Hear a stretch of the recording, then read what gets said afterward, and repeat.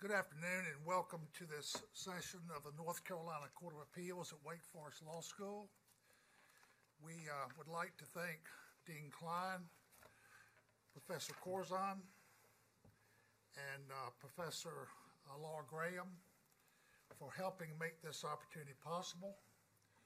We have two cases on the docket today. We will take a brief pause after the first, and we would ask counsel if they would just stay a few minutes in case there are questions that we would like to give the students an opportunity to pose any questions they may have. I'd like to introduce the court. To my right is Judge Allegra Collins. To my left is Judge April Wood. My name is John Tyson, and this will be your panel for this afternoon. So, are there any preliminary matters that come before the court before we get started? Okay, well then we will hear from, call the case of State versus Peacock, and we will hear from the appellant. Thank you. Good afternoon. Good afternoon. Good afternoon, Your Honors, and may it please the court. My name is David Hallen. I'm an assistant appellate defender at the Office of the Appellate Defender, and I'm representing Mr. Peacock here on appeal. I would like to reserve 5 minutes of my time for rebuttal. Police officers in the state of North Carolina must wait for a search warrant prior to executing said warrant. The officers in this case failed to do so. They broke into a residence, beat the man they found inside, and charged him with resisting a public officer for cowering in his bed with his hands up and by his head in response to their unlawful presence. The record demonstrates that a warrant did not exist when officers searched the house. The state concedes that a search without a warrant would have been unlawful. Over 50 years of precedent supports the concept, and this is to quote State v. Sparrow, our North Carolina Supreme Court, "One who resists an illegal entry is not resisting an officer in the discharge of the duties of his office." This principle has been applied in cases where a defendant physically attacked officers, like State v. Sparrow, in cases where officers were told to unlawfully enter a home by a superior, like State v. Houston, and cases where a defendant fled questioning officers, like in State v. Sinclair. It should not be overruled here. Over the next 25 minutes, I'd like to discuss the numerous ways that the trial court went against the precedent of this court and the precedent of the North Carolina Supreme Court. I'd first like to discuss how the trial court erred in denying Mr. Peacock's motion to dismiss, and then I would like to discuss three aspects of the jury instructions, specifically trial court's error in reinterpreting element 3 of the resisting an officer statute, the trial court's error in explaining this element and their reinterpretation to the jury, and the trial court's failure to instruct the jury on Mr. Peacock's right to resist, despite a note from the jury requesting said instruction. I'd like to ask a question about the search warrant, and you said that there was evidence that it hadn't been issued. Was there any evidence that it had been issued such that it was a jury question, or do we even have enough evidence before the trial court with the exclusion of that warrant to determine that? In other words, should this go back for a new trial?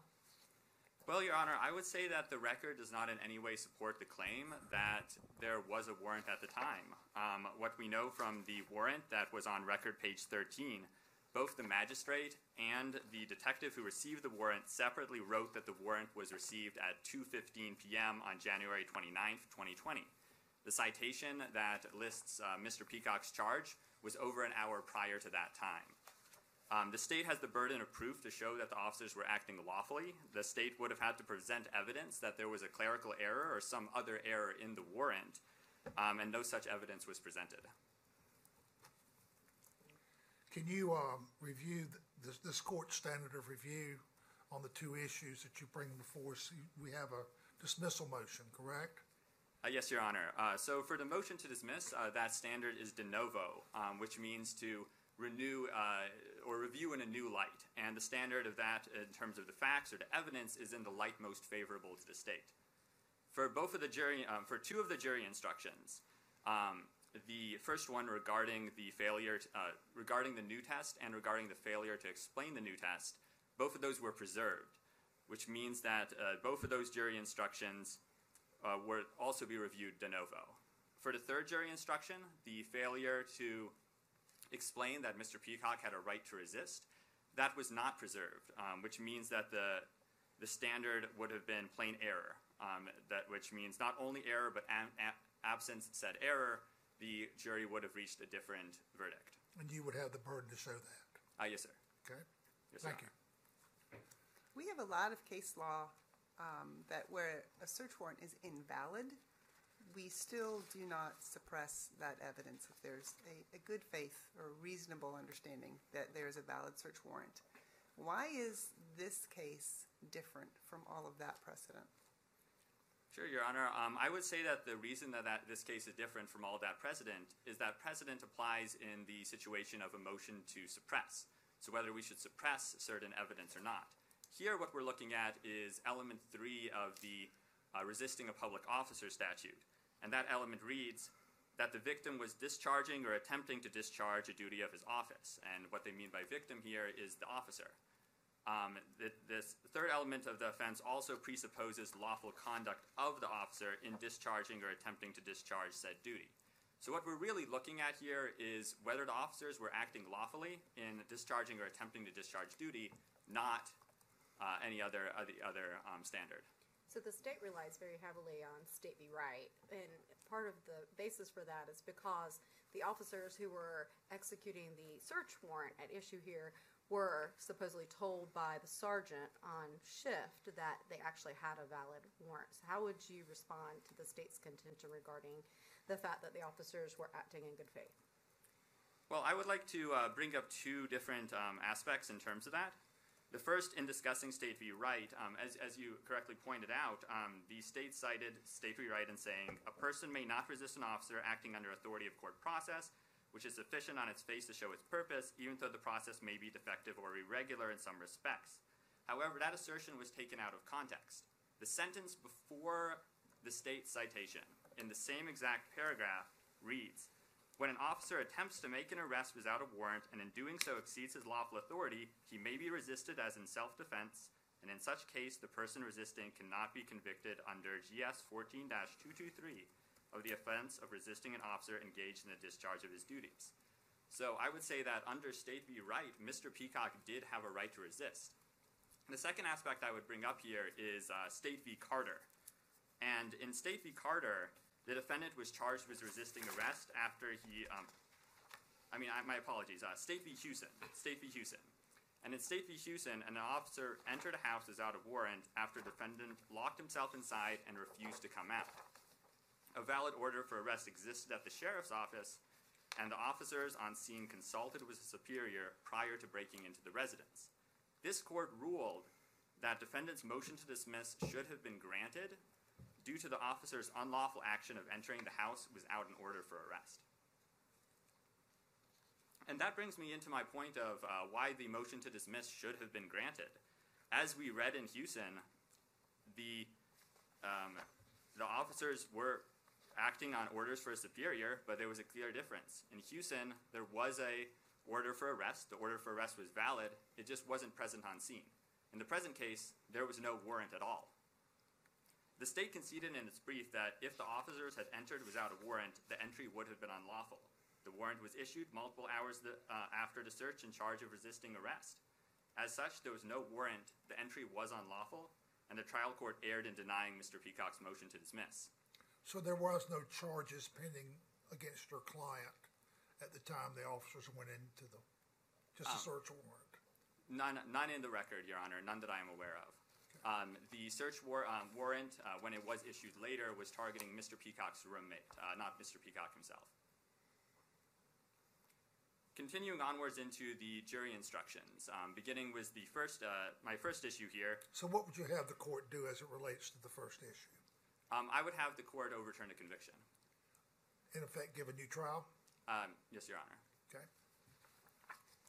So as to the first of my jury instruction issues, First, the trial court erred by substituting the pattern jury instruction in this case for element 3 of the resisting an officer statute for a new test unfounded in any precedent, whether the officer had a reasonable objective belief that he was discharging an official duty. A reasonable objective test not only goes against 50 years of precedent, but it also changes the test from an objective analysis of the officer's lawful conduct in discharging duty to a subjective analysis of the officer's mind and the inner state of the officer's mind. This rule has to apply in all situations, which means that overruling precedent and switching to such a reasonable test would functionally force individuals facing unlawful police action to become mind readers. Instead of relying on objective knowledge of the law, a civilian would have to complete the impossible task of knowing what's going on inside an officer's head in determining whether they have a right to resist. That moves me into my second of the jury instruction issues, which is even if the trial court's reasonable test had been consistent with precedent, officers in the present case were still not acting reasonably. The state legislature has outlined the requirements for reasonableness under 15A-252, reasonableness in 15A-252. If the officers had attempted to comply with the statute at any point during their search, they would have recognized that they did not have a warrant. Either officers knew that they didn't have a warrant, making their conduct unlawful under either test, or they made an active choice not to follow the procedures set out for them under 15A-252, also making their conduct unlawful under either test. If the trial court decided to establish a reasonable objective standard, the jury should have been informed or have been provided with information regarding what the reasonable objective standard is, and 15A-252 provides that standard from the legislature. Finally, I would like to move on to my third topic within the jury instruction block. The trial court erring by failing to include Mr. Peacock's right to resist arrest in the jury instructions. This aspect is especially important given the note that the jurors sent back to the trial court regarding their confusion. And to read that note, quote, "Is the fact that the search warrant was issued after the search was conducted, how does that affect the charge of resisting? Can the defendant be charged with resisting if the actions of the officers was not sanctioned by the court?"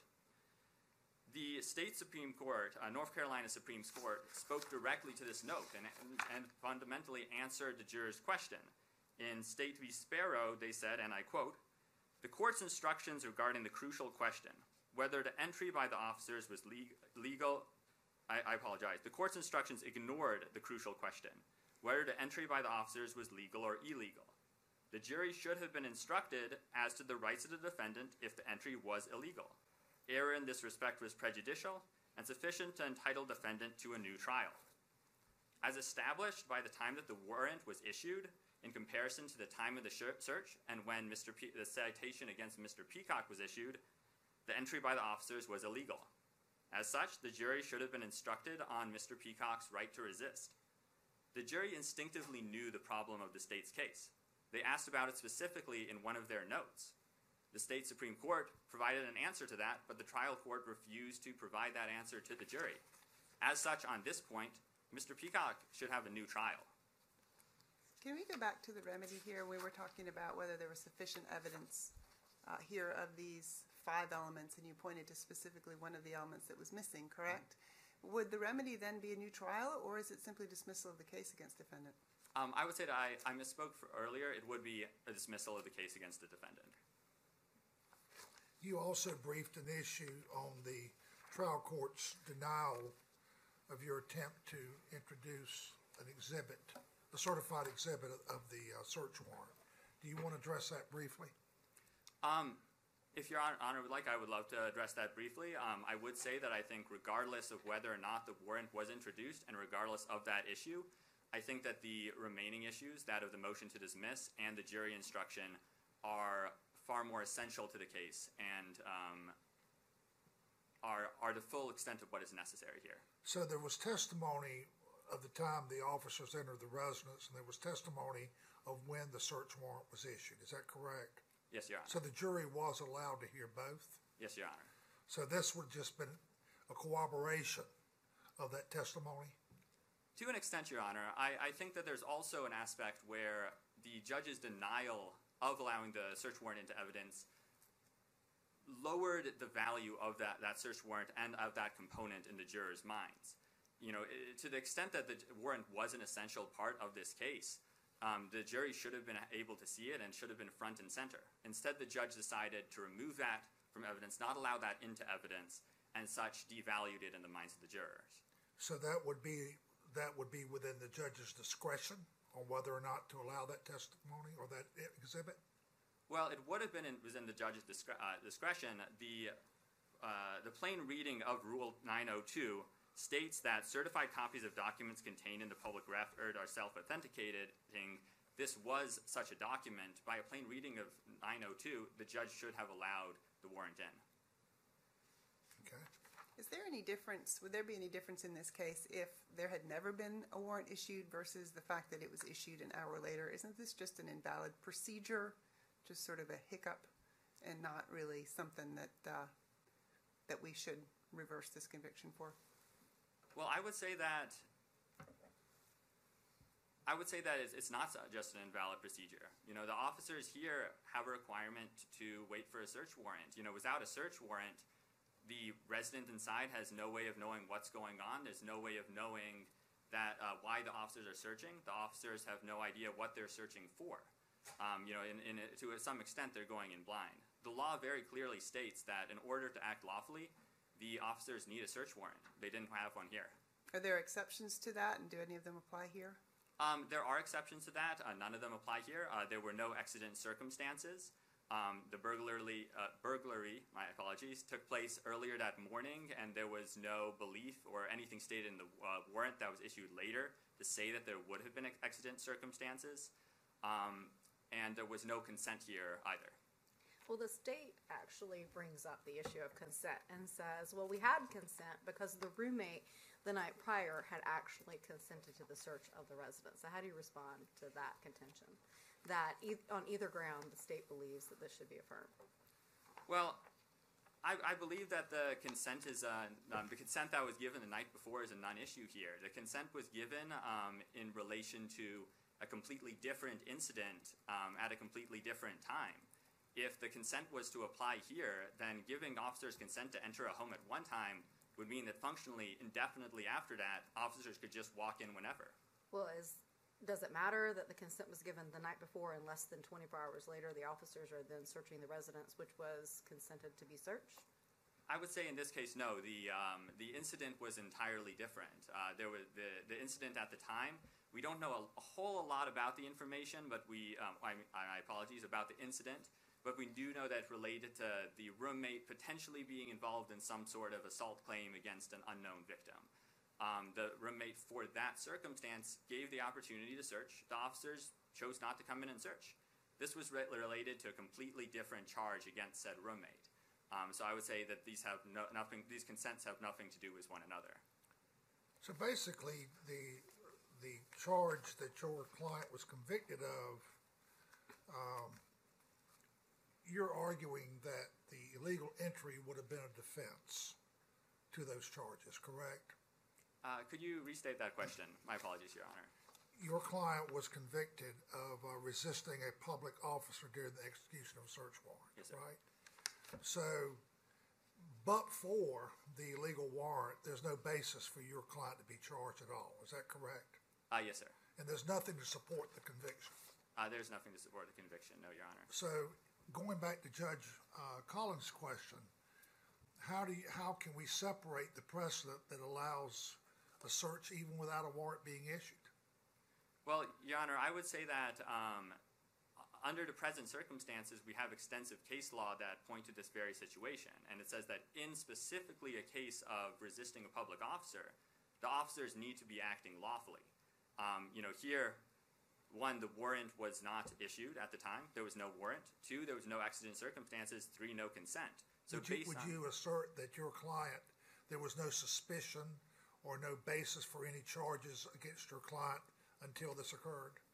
Yes, Your Honor. So there was no reason for them to suspect your client of anything? No, Your Honor. There was never any reason to suspect my client of anything in this situation. As I stated before, the charge or the The focus of the search was on Mr. Peacock's roommate, not Mr. Peacock, and it was based on fingerprints found on a honey pot and a jar of tomato paste in the neighbor's residence after the alleged burglary. So under 252, before undertaking any search or seizure, the officer must read the warrant and give a copy of the warrant application and affidavit to the person to be searched. Is there any evidence that that happened either with Mr. Peacock or with the person named in the subsequently issued search warrant? There's no evidence of such. The entire search took place without any of these steps being carried out, and Deputy Staggs testified that he himself did not carry out any of these steps, and he wasn't sure if anybody had. So there's no evidence the warrant was ever served? At least up until the point of the end of search, there is no evidence of such. Okay. So even if it had been issued, 252, would you argue, had been violated because it was never read? Yes, Your Honor. Or served. I would argue as such. We know that under State v. Carter, a substantial violation of 252 leads to the officers acting unlawfully. Here, there was a total violation of 252, and therefore, we move beyond the level of Carter to a degree of unlawfulness, to unlawfulness. Okay. You have about 5 minutes left. Would you like to reserve the remainder of your time for rebuttal? Yes, Your Honor. I'd like to reserve the remainder of my time for rebuttal. All right. Thank you. Thank you, Your Honors. Hear from the state?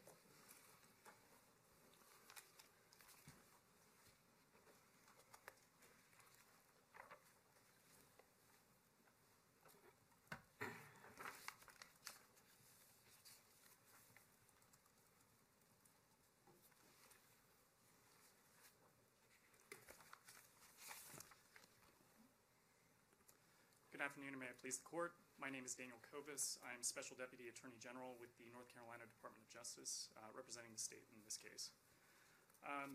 So, as we've already been hearing about for the last 25 minutes or so, this is a case where a defendant has brought up an issue of a warrant in an unrelated case involving the defendant where he was charged with a crime instant to the search.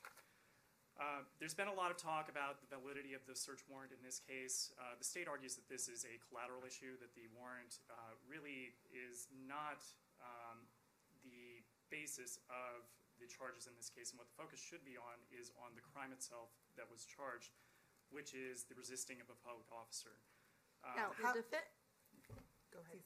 the defendant was in his residence, in his bed, when the officers broke down his door, allegedly executing a search warrant. Doesn't he have a Fourth Amendment right against the unlawful search and seizure? So there would be some argument perhaps for some levels of privacy in this case. However, Would this be the highest level of privacy? I'm not so sure that would be the highest level of privacy. In your own home, in your own bed? Well, I think there's some question as far as who the homeowner is in this case. Does it matter? Is there any disagreement this is the defendant's residence? There is some disagreement that this was the defendant's residence, as there was a homeowner which, even according to the warrant itself, it stated that the officers, including one of the officers who was present on the entry team that morning, or the following morning, who spoke with the homeowner the night before and gained consent for a search. The homeowner would have already been in a superior position to be able to give consent to a search, and also was not present at the residence at the time. Another issue, and I'm not sure if this was getting to your question, Judge Wood, but I think that, and I can pause for a moment to allow you to ask. No. Okay. Go So ahead. I don't want to be a mind reader, but I think that there is some issue as well as far as the timing and the ability for the officers to be able to even present the defendant in this case with a warrant. The facts that were presented in the trial were that the officers performed a proper knock and announce 3 times, announced that they were present. The defendant in the case even admitted that he heard the knock and announce, but yet did not come to the door. As such, the officers had no reason to believe that there was anybody in the home or any ability to be able to perceive that anybody was in the home, and so they did execute a search of the home, breach the door, and then happened to find the defendant in his room at the time that they happened upon him in conducting the search. Is the timing difficulty you're referring to the fact that the warrant hadn't been issued when all this happened? No, Your Honor, that's not what I'm alluding to. What I'm alluding to is the timing in which the defendant did not come to the door despite having a proper knock and announce that was conducted by the officers conducting the search. Is there a proper knock and announce when you don't have a warrant? When there's not a warrant, then there would not necessarily be it would depend on the circumstances, I believe. So In this case? In this case, there should have been a warrant, and actually there's conflicting evidence, which I think the defendant's counsel has alluded to, that there may have been some confusion there, but really there's conflicting evidence that was presented at trial. The officers all testified that they were aware that there had been a search warrant that was issued from their superior officer. But that was not based on their own knowledge. That was based on what they had been told. Is that correct? Correct. That is correct, Your Honor. I would also point to the warrant itself, where there does seem to be a little bit of language in the warrant that would suggest that there may have been perhaps there are a couple issues. One, there is the issue of the time that was actually written onto the warrant, which is unusual in this case, and it's a little hard to explain other than it may have been some sort of mistake or clerical error. But there was no proof of that. Was there any evidence in the file that there was a mistake or clerical error? There was no evidence presented on either side at trial. There's actually no evidence other than that there happens to be some sort of discrepancy between the time that's written on the warrant and then also the time that is written on the citation as well as the time of the actual search. Well, the warrant on page 13 of the record shows that it was issued at 2:15 p.m. and executed at 4 minutes later. Yes, Your Honor. And again, it's unusual circumstances. I can't really explain that, and it wasn't presented at trial as far as that. There were no questions posed by either side as far as what this issue is on the Well, one of warrant. the issues is the trial judge's refusal to allow the jury to see it. Yes, Your Honor. I mean, to me, an average juror said, okay, you got it at 2:15 and you executed 4 minutes later. How close was the defendant's house to the courthouse? Your Honor, I wouldn't even be able to map that out with MapQuest or Is it the state's burden to show that there was a valid search warrant issued prior to the search? Well, I would argue that it's not in this case because it's really not the issue or of the crime itself. But it's an element of the crime, correct? That there was a lawful duty being discharged? So there are a few other duties that I think are in play here, and one of those is actually the duty, which I was going to come to in my points, is that there is a duty for other officers to protect other officers who are acting in the line of duty. So, and this is a safety issue. What was in the indictment? The indictment has said the execution of a search warrant. Okay. So aren't we bound by that? We are bound by that. I would say, though, that there is conflicting evidence as far as whether or not there was a valid search warrant at the time, and the state wouldn't concede that there was no search warrant either. So couldn't this just be the case where the sergeant knew that someone was going down to the courthouse to get a judge to issue a search warrant, told the officers to go ahead and didn't wait for the search warrant and didn't have it in their hand? As a longtime trial judge, it was my practice to write the time that I actually issued the search warrant, and it may be 45 minutes to an hour before I can get to the officer waiting there if I'm in the middle of court. And so isn't that one of the reasons why the officers are supposed to wait till they have it in hand to execute it? Your Honor, I would say that is definitely a possibility. Unfortunately, there was no evidence presented at trial one way or the other. What we do know is that on the actual warrant itself, within the affidavit, and I believe it's on page 14, 15. I thought it was page 18, actually, where it said that Detective Corey Payne, and it was eventually found, I apologize, I believe is page 4 of 6, I think, that there was perhaps a discrepancy in the location of the residence to be searched, and so this is just evidence that I would point to as far as that there may have been some sort of discrepancy as far as the warrant, and this might have been either the judge perhaps reissuing a warrant with the correct information, the correct address, or it may not have. It's hard to say. We just don't know. It's unusual circumstances. What is still more in play here is the fact that of the conduct of the defendant in this case, which is that he did, in violation of 15A 252, did I apologize. He did resist a public officer in this case. So 252 is the failure to read the search warrant. I apologize. That was I misstated. All right.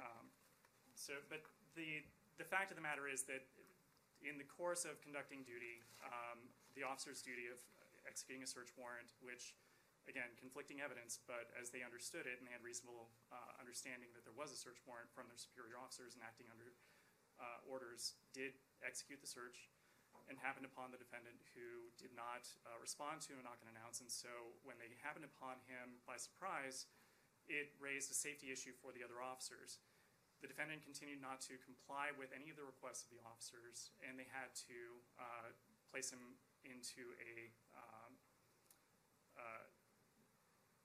had to restrain him in order to secure them as well as secure the area as well. Again, this would be under State v. Wright, that the officers do have, that the Supreme Court recognizes that the importance of protecting officers while acting within their duty is, even despite any sort of defect in a warrant, is of the utmost importance. And the Fourth Amendment says, particularly describing the persons or places to be searched and the items to be seized. So, and the Fourth Amendment also outlaws general warrants, which go in and look around. So how can you have a warrant that particularly describes the persons to be searched and items to be seized if you don't have a warrant? Again, Your Honor, I can't say that they didn't have a warrant based on the facts and what we weren't presented with at trial. There were no, again, this is a warrant in a collateral case. Would a homeowner say, okay, what are you here for? What are you looking for? Would a homeowner have that right? So again, we would go back to the other issue that I think was raised before, that there was also some consent that was given by the homeowner the night before.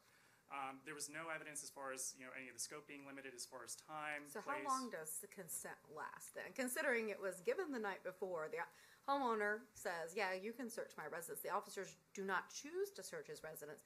And then after 2 o'clock the next day decide, well, now we want to go search his residence. Doesn't that seem like that's untimely? It might at first blush, however, I think if you look at the statutes, it does depend on what the scope is given by the homeowner or the one who gives the consent. In this case, the homeowner gave the consent to the officers to be able to conduct a search. Even though he wasn't home at the time. So he wasn't there to actually consent when the officers showed up, isn't that right? Correct, which is why they probably went back and got a warrant. And so as the testimony said, or shows in this case, the officers understood that there was a warrant. It was their understanding. They were acting within the scope of their duty and did so. Do you concede that the warrant itself says it wasn't issued until 2:15 and that the search occurred prior to that? I would concede that it says on that warrant that the time was issued after the citation. However, we don't know if there was another warrant before or after. It wasn't presented in this case. This is also a warrant for a collateral matter on another collateral case. Mr. Covis, were the officer in uniform? Yes, Your Honor. Both of them? Actually, it was 6 to 8 officers, I believe, according to the testimony, and all of them were wearing uniforms, all stating sheriff on the back, as well as the standard issue fatigue or uniforms.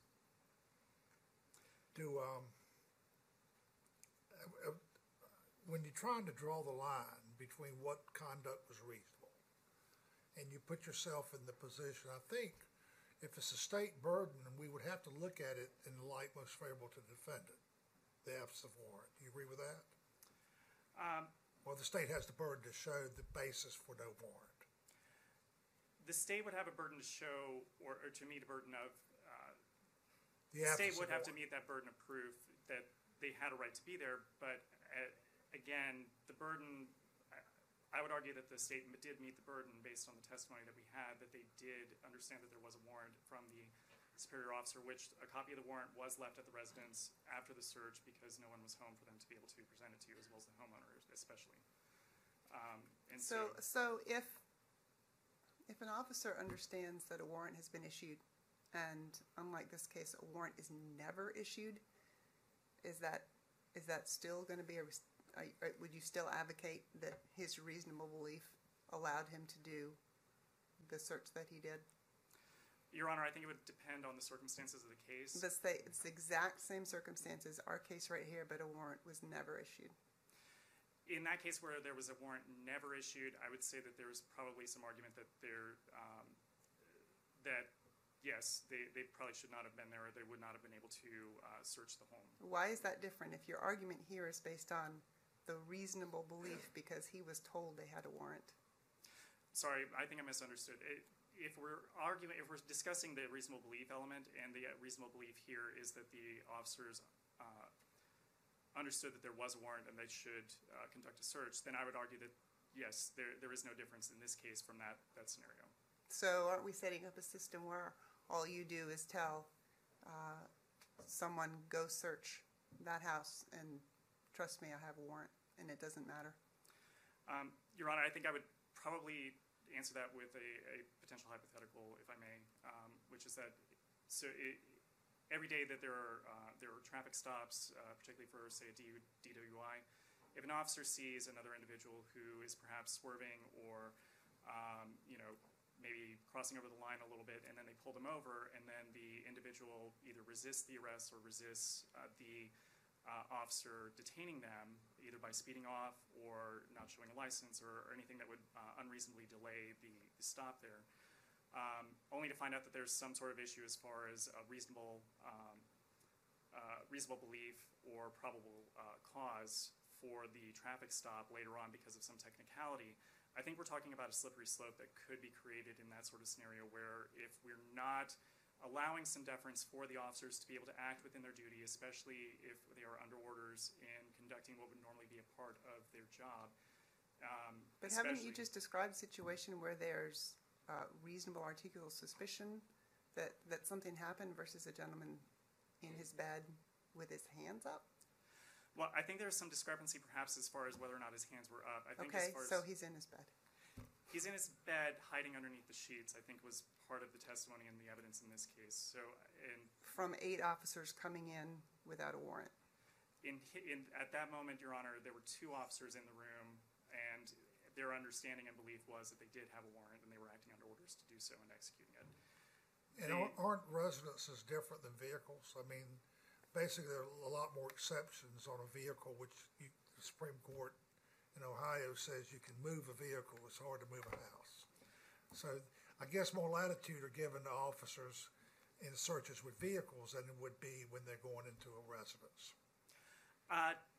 Arguably, yes, there would be more deference for an officer searching a vehicle as compared to a home. Again, this is a home that doesn't belong to this individual, and so as far as his privacy rights are concerned, I think that there's it's a little uncertain as far as how much right he has compared to the homeowner who did give consent. We've had cases where guests are in homes, where there's actually a guest in a home. We've had cases of motel rooms. So, I mean, the law, we have precedents that look at each one of those. I mean, I don't want to degrade his status. If he was there as a guest, if he was there as a tenant, whatever his status was, he was there in a personal residence, in a bedroom. So, can you tell us why that wouldn't be what would be deserving of the highest protection in the requirement of the warrant, as opposed to some of these commercial or vehicle scenarios where we give the highest degree of protection to a personal residence, and particularly to a bedroom? So, Your Honor, I think, again, I have to go back to the consent that was given by the homeowner the night before, which would have waived. So that would answer Judge Collins' question. If it never been issued, your fallback would say is the officer had consent to go in. Would that be your fallback position? In this case, that would be one of the fallback positions. I think that but again, the state doesn't concede that there wasn't a warrant. We have a discrepancy. We have inconsistent testimony. We have not testimony, but inconsistent evidence in this case that was presented as far as the existence of the warrant, again, on a collateral issue. So, quick question. So, Yes, Your Honor. you made a point that the defendant didn't respond to 3 knocks and announce. So, What if he had responded, opened the door, the officers say, we're here to execute a search warrant, and he said, show me the warrant or I'm not letting you in? Do you think that at that point, then he could have been arrested for resisting the officers entering into the home if they didn't have the warrant? I think in that case, in that scenario, I think that there would be argument that he could have requested a warrant and then revoked any consent. Because the statute requires that the warrant be on site and be read to the person being searched, right? It does, Your Honor, but in this case, the officers weren't presented with the ability to be able to do that because he did not come to the door and present himself to the officers or give them the opportunity to be able to give him a warrant. Instead, they were presented with an individual who they came upon instant to the search. But they didn't have a warrant in their hand at all at that point, did they? The officers that went into his room did not, but their understanding was that their commanding officer and the case agent on the case, Detective Orr, did. And so they understood there was a warrant, and they were acting within the scope of their duty and following orders and doing so. Unfortunately, they were not presented with the ability to be able to present a warrant, even if they had had one on themselves at that moment, to the individual, because instead of having a more cordial greeting at the door or even a more confrontational greeting at the door, they weren't even given that opportunity. Instead, while they were conducting a search in accordance with the usual procedure of conducting a search in accordance with the search warrant, they happened upon him and then were presented with this individual hiding under a bed. And he was hiding under the covers in his bed, right? And did the officer take the covers off and he had his hands on his face and would it roll over into his stomach, and then they got him on his stomach against his will, and then when he allegedly reached under the bed, then they charged him with resist? Yes, Your Honor, it is the resisting part that was in play there once he reached under the bed especially, and that's when, again, this gets to another point that I wanted to make as well, which is that the defense says that the individual has a right to resist under the law, citing State v. Sparrow. What they failed to acknowledge, or even what wasn't even presented at trial, was the mental state of the individual, in this case the defendant, as far as understanding that he had a right to resist or that this was an unlawful search or seizure in this case. So whose burden is this? Again, it seems like you keep placing the burden on the defendant here to show his mental state. Is that what you're suggesting? As far as the defense, it would be on the defendant to be able to present that, would be my argument. And then if you look even at the case of State v. Sparrow, the court went back and looked at the mental state of the defendant in that case who was charged with resisting, and they overturned her charge because they found that instead of her mental state or intent being to resist an officer, it actually had to do with her being offended over the officer arresting her husband in that case. So they examined the intent there, and it was overturned based on the defendant's meeting their burden in that case there. So I would argue that the same should be applied in the opposite in this case, in which the defendant should have the burden, if they want the defense, to be able to show that they understood that they were in a position to resist, that they had the right to resist. But here, the testimony was that the defendant here understood that all the officers were the authority in charge, I believe was the quote from the transcript. That you have about 4 minutes left, so I Yes, want to Your give you a little bit of a notice, but and maybe that dovetails a little bit into the defendant wanted the jury to see the warrant. They wanted to see the time on the warrant, the time on the citation. It speaks for itself. The trial judge decided not to let them see the warrant, the fact that it had been issued at 2:14 and executed at 2:19. And I raised a scenario that, if I'd have been a juror, I would say, man, that house must be really close to the courthouse for them to get there in 5 minutes. But that would come in under the judge's discretion. I think counsel basically admitted that that's a discretionary ruling by the trial court. What about the jury instructions? So and the right to resist and the others that he raised too. So as far as the jury instructions, I would argue that under State v. Rose, the trial court only needs to give a requested instruction which is supported by the evidence. Here, the jury instructions that the defendant has requested, there wasn't sufficient evidence presented for them to be able to get that far as the jury instructions that they requested to be presented in the first place anyway.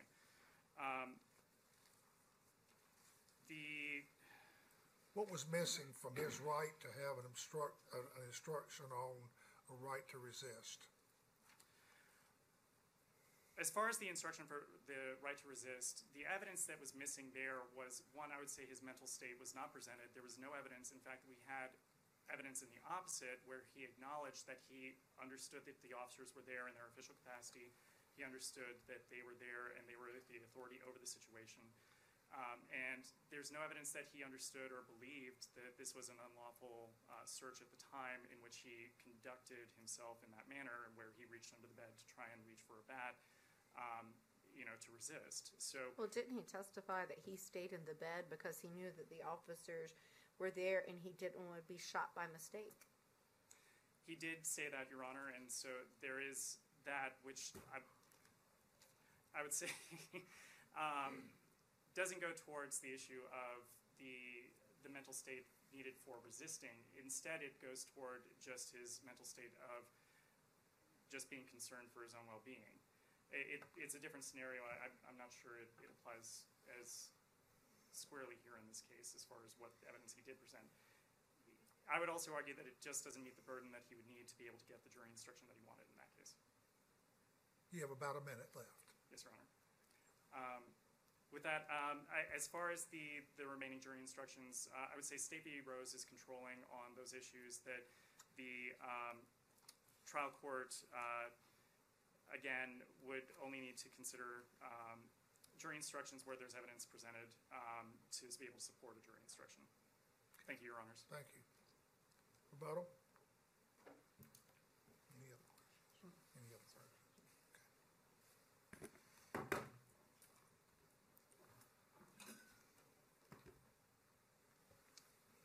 Thank you, Your Honors. Thank you, Your Honors. I'd like to raise a few different issues on rebuttal. First, I would like to note that the state has the burden to show that the officers were acting lawfully. That burden just was not met in this case. The second point I'd like to discuss is the other duties that the state mentioned. As to those duties, this is at odds with the duty alleged in both the citation and jury instruction, as you correctly noted. Both state a solitary duty, and that solitary duty was, and I quote, serving a search warrant on 110 Warlick Road. The warrant did not exist. There was no warrant here. Next, I'd like to discuss the claims regarding mental state and State v. Sparrow. As to the mental state, defendant's mental state was not a part of the analysis of element 3 here.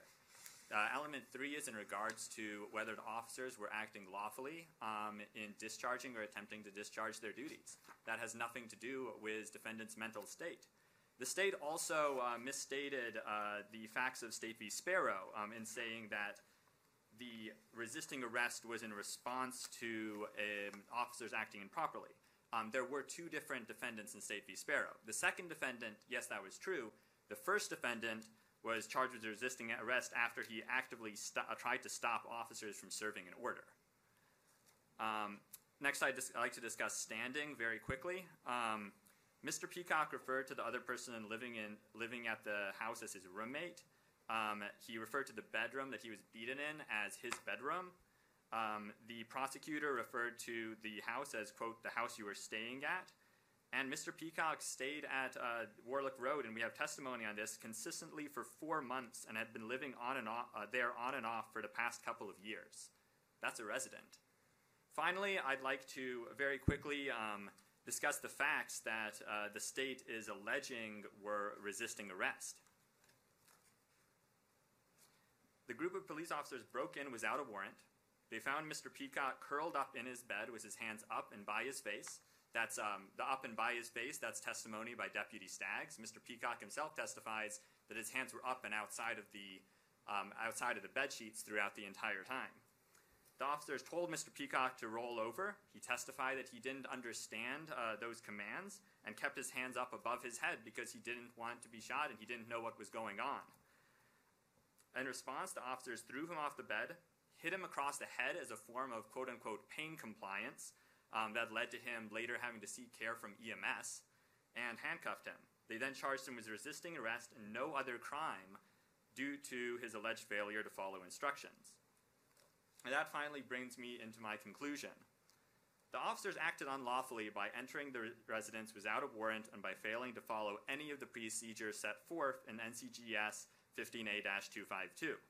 As such, they did not meet the burden of Element 3 of the Resisting an Officer statute, either by the state Supreme Court's objective test or by the trial court's subjective reasonableness test.